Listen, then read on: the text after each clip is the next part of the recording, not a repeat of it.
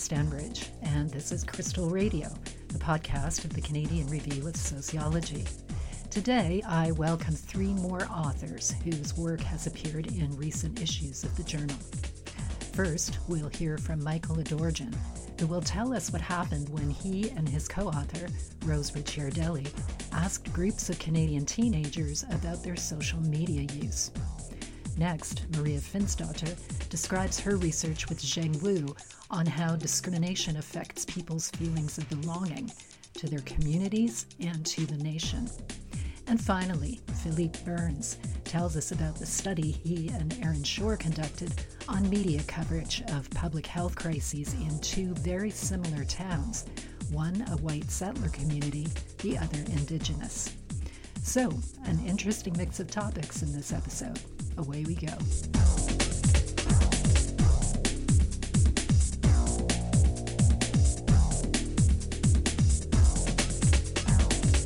Teenagers these days, am I right? Their heads down, oblivious to everything except the screens on their smartphones. Well, this is how teens are usually portrayed these days.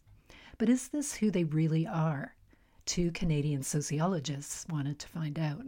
Yeah, well, thanks very much for having me on the program, Karen. My name is Michael Adorjan. I'm an associate professor at the University of Calgary. Dr. Adorjan and his co-author, Rose Ricciardelli, have an article in the February 2021 issue of the Canadian Review of Sociology titled Smartphone and Social Media Addiction, Exploring Perceptions and Experiences of Canadian Teenagers. It provides a perspective on teens' apparent obsession with screens that tends to be lacking in the literature. Yeah, it was very interesting to be involved in this project. And again, I would like to credit my co-investigator, Rose Ricciardelli at Memorial. We worked on this together. And my research, as I mentioned, I have a long-standing interest on youth, societal discourses of youth. And what I was really drawn by is the fact that there's so many interesting studies out there on cyberbullying and sexting, many studies from a quantitative framework, which produced invaluable findings, in terms of the extent of young people's experiences with these things. But still, there was a bit of a lack of research on qualitative understandings, which this research attended to. So understanding from their perspective, in their own words, what they found works, what doesn't work, and why, and their understandings and reactions to responses among adults in their lives regarding these technologies. Mainstream media also tends to neglect teenagers' perspectives when they portray them as screen addicts, susceptible to dangers like cyberbullying and various kinds of self-harm. The current generations dubbed screenagers, or teens having an internet addiction disorder, which the original term for internet addiction disorder was coined by a psychiatrist, Ivan Goldberg, but it was done satirically, just to kind of poke fun at the notion. But it's interesting that research within psychology and psychiatry has become more nuanced. You would often find less reference to general internet addiction than specific aspects of that, such as social media addiction, smartphone addiction, which explains the title of our own paper. So we try to take a fairly balanced approach in our paper that doesn't dismiss these, but we want to recognize that there are some important areas of concern here. So how do you find out how teenagers relate to smartphones and social media? Well, you ask them under scientific conditions, which is what Adorjan and Ricciardelli did through focus group research. Focus group research is being used by marketers to determine, what people's favorite cheese are. You get around in a circle and you have a sample of food and you talk about it. But focus groups have been used also in qualitative criminological research and sociological research on perceptions and experiences. What I really liked about using focus groups with teens is there's something that offsets the power dynamics of one-to-one interviews. It's just like when I'm conducting a one-to-one interview, I am the researcher, there's the person being the participant in the research. But what you find in these focus groups, you really do get a lot of dialogue within the groups themselves. And so they were very open-ended. It began with just like, are you on social media? What do you think and about that? And how often do you spend time with that? And sometimes completely independent of me, or whoever was conducting the focus groups, whether it be my colleague Rose or other RAs that we had, the discussion would very naturally, right, go into different directions like parental surveillance or privacy and privacy management and these sort of areas. So I do value focus group research. It is a bit difficult in terms of the transcription work, but overall it produces very rich results. Here, Dr. Jordan describes the teens that participated in their research. We focused on those who are 13 and 19 in this study. So those who are very new to being a teenager, to those who were junior undergraduate students and already in university. So the range was 13 and 19. And we also had the teens who were hailing from this area called Cyber City, which is kind of an anonymized region of urban Western Canada, as well as rural Atlantic Canada. And we dubbed that region Cyberville. The focus groups revealed that teenagers were much more mindful and reflexive of their screen and social media usage than is usually suggested by blanket terms like smartphone addicts and screenagers. The discussions also put the lie to the notion that it's only teens that have been captured by the new technologies. The societal discourses are often focused on teens, and the whole idea of the focus on youth being addicted to this preempts consideration about parental modeling of behaviors in relation to technology. So certainly many of them embrace the notion of addiction. So, even if you were to ask them, do you really think that you're actually addicted? They're like, oh yeah, absolutely. And they would sometimes talk about themselves being hooked and stuff. But what was interesting was some of the focus group discussions revealed really interesting, somewhat humorous stories about a father being hooked on YouTube videos while the family is out at dinner, and the kids were complaining about this, and the kids were trying to get the parents to be less hooked, for quote unquote, on these technologies.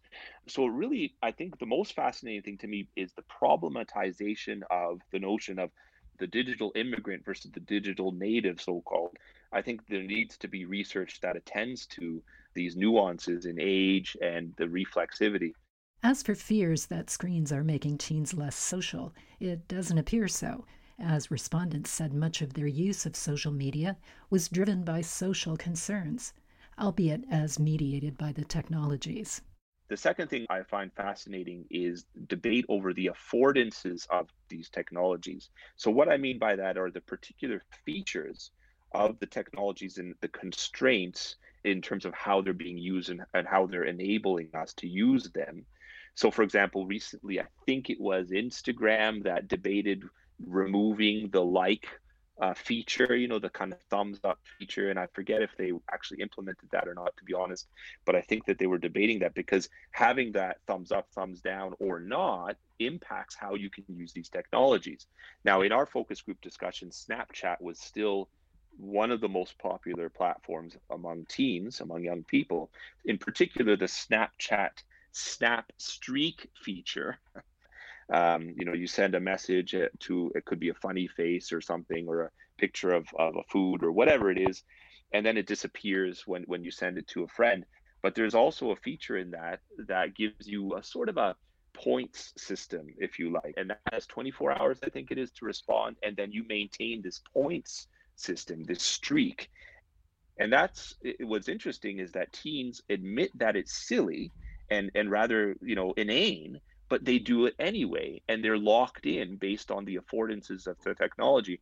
And one quick example from the paper is a 19-year-old who feels a bit of reticence using the Snap Streak feature, but compelled to use it anyway.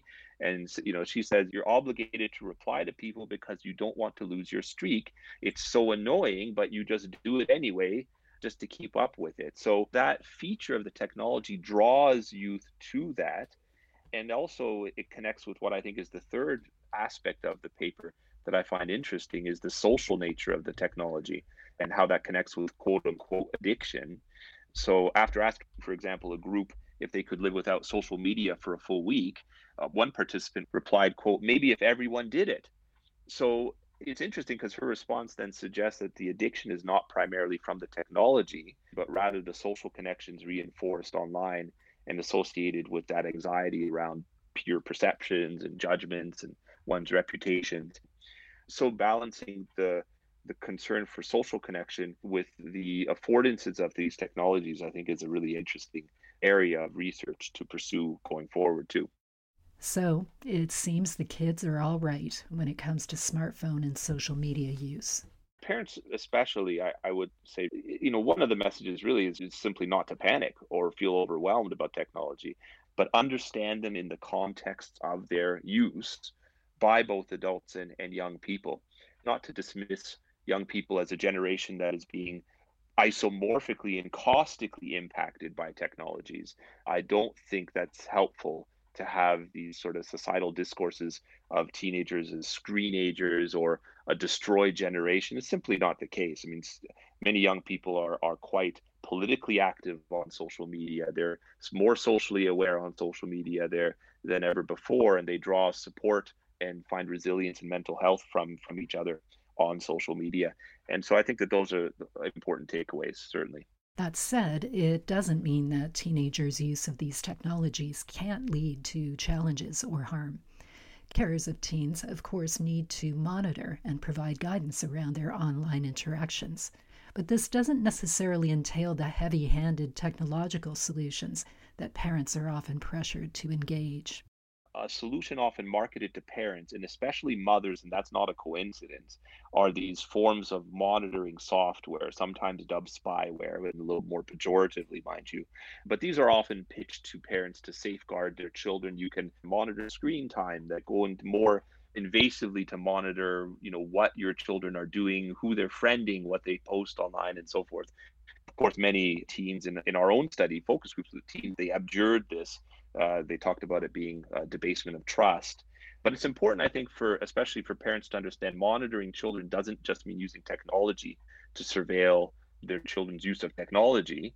Monitoring can also include verbal check-ins, communication, if established early enough and fostered at a young age, certainly help children internalize these messages that are often producing eye rolls in older teens. But for younger, especially, I think it just helps foster a better sense of digital citizenship, where children are able to have a better sense of self-management. And online and offline are increasingly ambiguous conceptual spheres anyway. And if anything, I'll just close with this idea that I like to reinforce is that the youth most at risk online are those often most at risk offline for reasons long established by both psychology and sociology.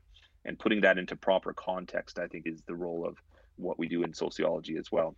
Smartphone and social media addiction, exploring the perceptions and experiences of Canadian teenagers, by Michael Adorjan and Rose Ricciardelli, appears in the February 2021 issue of the Canadian Review of Sociology.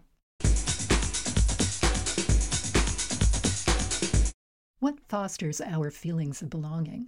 And what happens to our sense of belonging when we're subject to the animosity and prejudice of others? My next guest wanted to know. So my name is Maria Finnsdottir. I'm a third-year PhD student in sociology at the University of Toronto. My own research interests focus on politics and inequality pretty broadly. And my co-author, Changwoo, he had a lifelong interest in issues of immigration, integration, and discrimination. And he unfortunately passed while the paper was in review. And so I sort of finished this in his memory. Ms. Finnsdottir and Zheng Wu were especially interested in how people's experience with discrimination affected their feelings of belonging. Their research resulted in the article Perceived Racial and Cultural Discrimination and Sense of Belonging in Canadian Society, which appears in the May 2021 issue of the Canadian Review of Sociology. We started working on this in the fall of 2018, which is around the time when we had, the People's Party of Canada was founded in Canada by Maxime Bernier.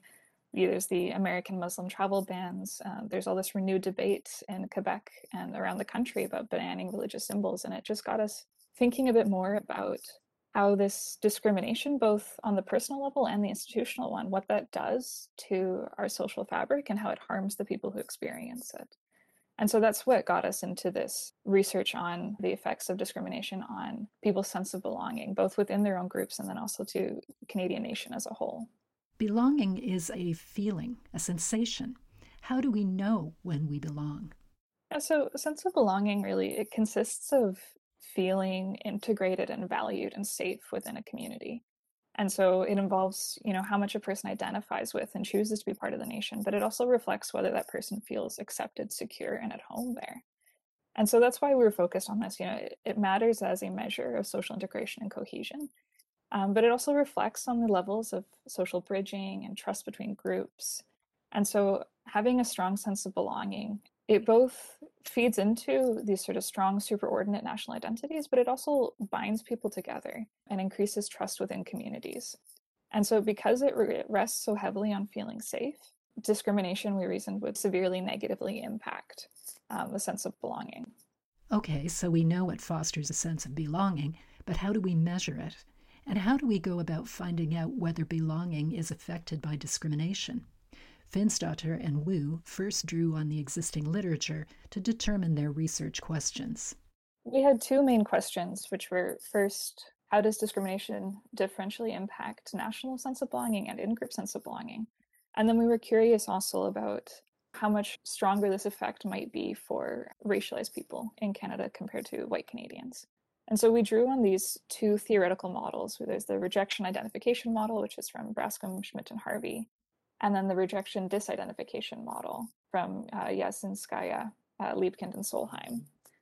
The first one, the rejection identification model, argues that within contexts of stable and pervasive prejudice, discrimination can actually increase in-group identification among discriminated minority groups. And this is because they salvage their self-esteem and sense of well-being by increasing their in-group sense of belonging and identification and turning away from the out-group. And so that led us to our first hypothesis, which would be that discrimination would increase in-group sense of belonging. And then the rejection disidentification model said that discrimination causes national disidentification and out-group hostility. And so from that, we were able to hypothesize that discrimination would decrease national sense of belonging. And so using these questions and these frameworks, we applied this to the Canadian context, looking at what this would look like within a context of multiculturalism, which is premised on this idea of tolerance and acceptance. And we know from reports and other research and personal stories that within that multiculturalism, there is a lot of discrimination being experienced. They then sought data that would help them test their hypotheses. Right, so we used data from Statistics Canada's 2013 General Social Survey. And there they have a question that measures self-reported sense of belonging. So it just asks on a scale, I think, of 1 to 10 or so, asks respondents to describe their own sense of belonging to Canada and then to their own ethnic and cultural group. And so using those as our outcome variables, we had national sense of belonging and in-group sense of belonging. And we then used OLS regressions, measuring the effect of discrimination on those sense of belongings for first a combined group, and then we ran them separately for racialized people and for white people. So what did the study reveal about discrimination and belonging? Were their hypotheses confirmed? For me, I thought there were two important results that we produced. And first was that discrimination of any kind. So we measured discrimination on the basis of ethnicity or culture or race or religion. And so discrimination of any kind reduced both in-group and national sense of belonging for everybody across the board. So contrary to this RIM, or the rejection identification model, which hypothesizes that discriminated groups turn inwards and strengthen their in-group sense of belonging in the face of prejudice, we found that in Canada, discrimination wears down in-group sense of belonging as well as national sense of belonging. And I think the second important finding we had was that discrimination has significantly stronger effects on sense of belonging for racialized people in Canada. And so while discrimination might harm everyone, it's especially damaging for people who are already socially marginalized. So these are populations have a lower starting point for sense of belonging, and the effects of discrimination on sense of belonging are also much stronger. So discrimination makes everyone feel like they don't belong, but people who are already marginalized because of social difference are affected the most, especially racialized people. What does this say about Canada's widely touted image as a multicultural and inclusive nation? It points to how we're really not doing enough to prevent discrimination and racism. And so Canada has, a commitment to multiculturalism that promises equality and tolerance, but it clearly falls short of this. And I think one way in which it falls short is that, as Kimlicka talks about it, multiculturalism treats difference as private. And so it assumes that any difference can be easily removed from public life and that it's enough for the state to treat every Canadian as equal and undifferentiated. But not all difference is private and not all difference is inconsequential. And so we see in this research and in other research that there are high rates of discrimination being experienced by recent immigrants as well as racialized Canadians who've been here for generations. And so our main takeaway from this was the marginalization of racialized people in Canada. So as I mentioned right before, accounting for the effects of discrimination, we did find generally lower levels of sense of belonging among racialized minorities, which already points to a negative relationship between racialization and feeling a sense of belonging. And so along with the stronger effects of discrimination on belonging for racialized minorities, this points to the precarious nature of the social position that racialized minorities find themselves in.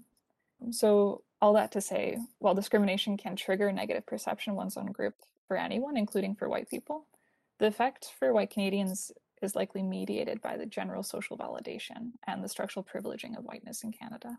So if we really want to encourage sense of belonging among everyone, clearly more needs to be done at the individual and the state level. Read the entire article, Perceived Racial and Cultural Discrimination and Sense of Belonging in Canadian Society, by Maria Finsdotter and Zheng Wu in the May 2021 issue of the Canadian Review of Sociology. Do mainstream Canadian media sources report on Indigenous matters in ways that differ from their reporting on non-Indigenous issues?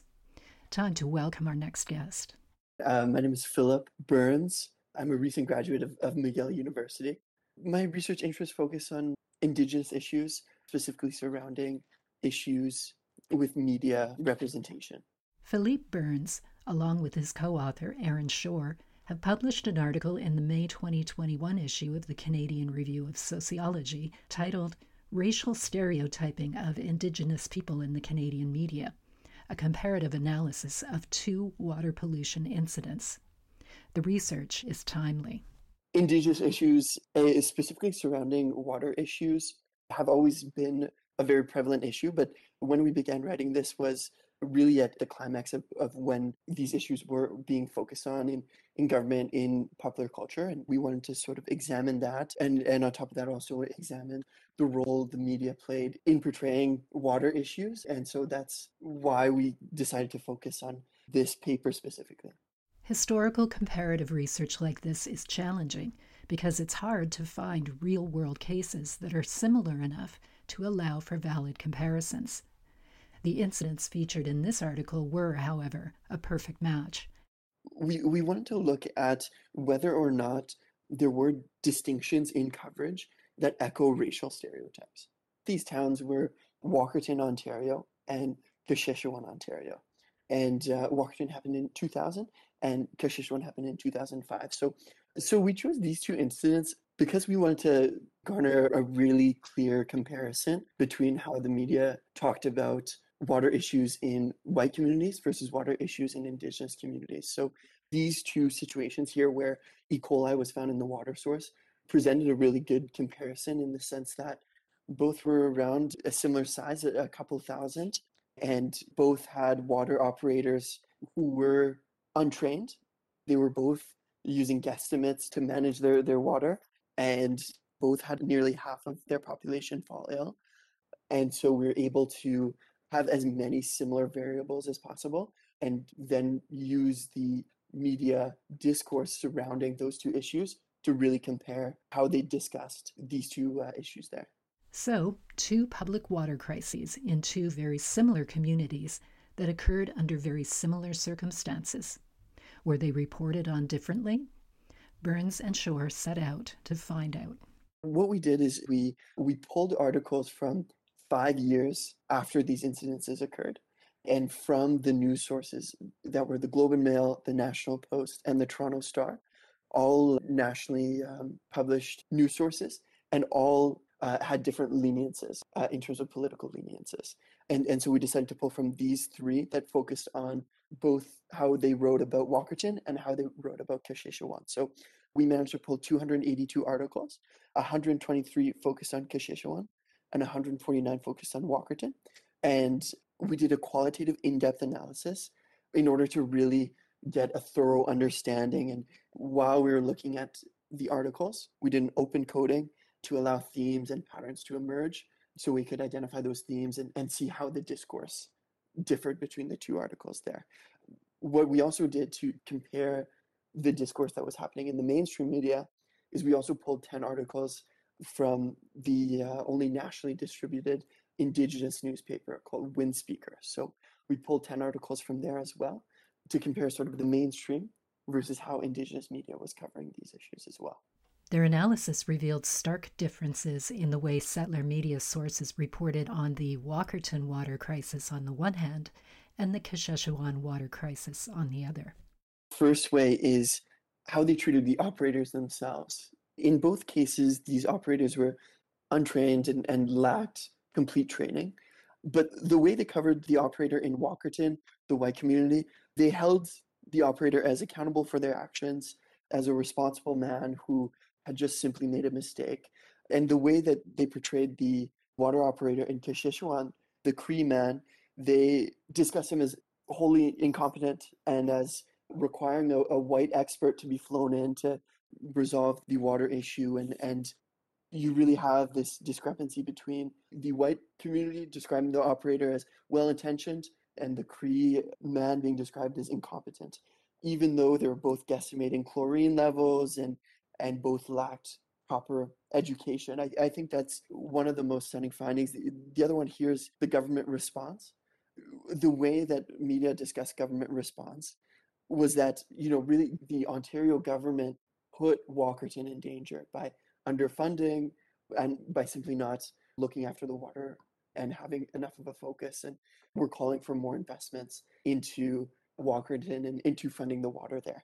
That contrasted with the discourse in Kashechewan.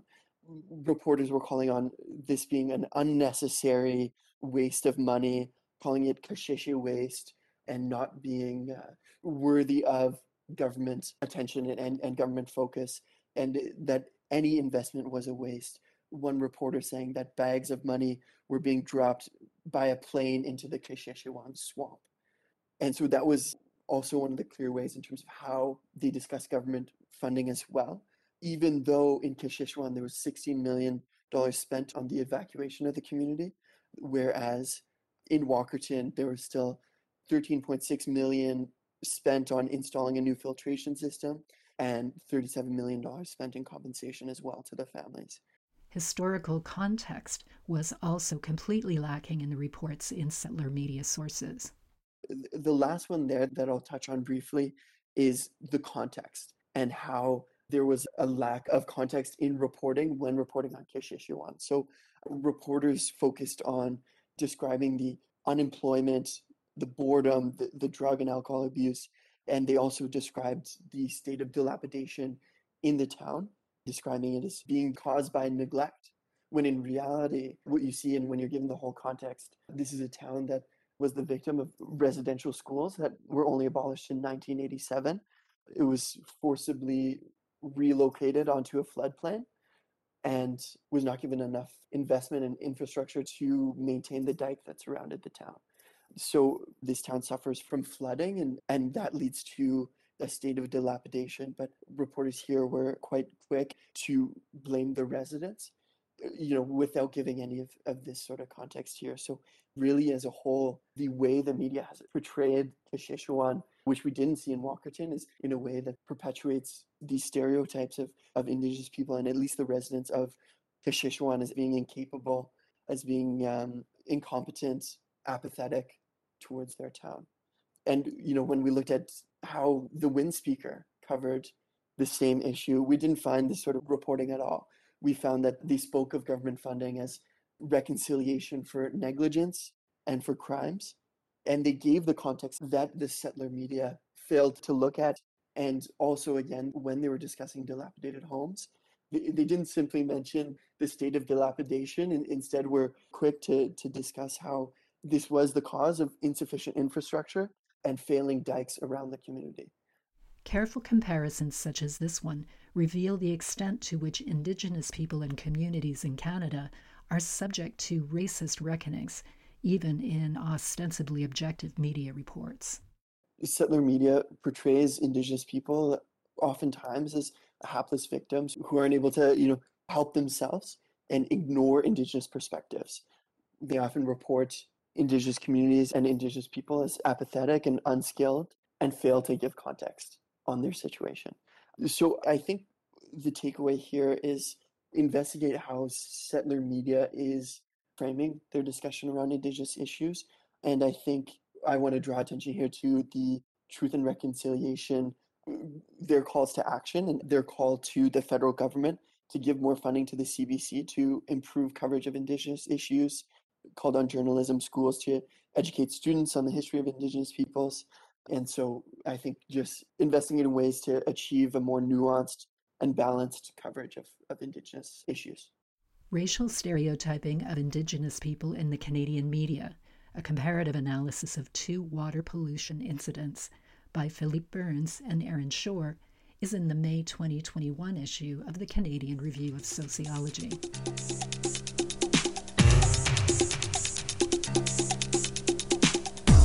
And that's it for another episode of Crystal Radio, the podcast of the Canadian Review of Sociology. I'm Karen Stanbridge. Thanks for listening.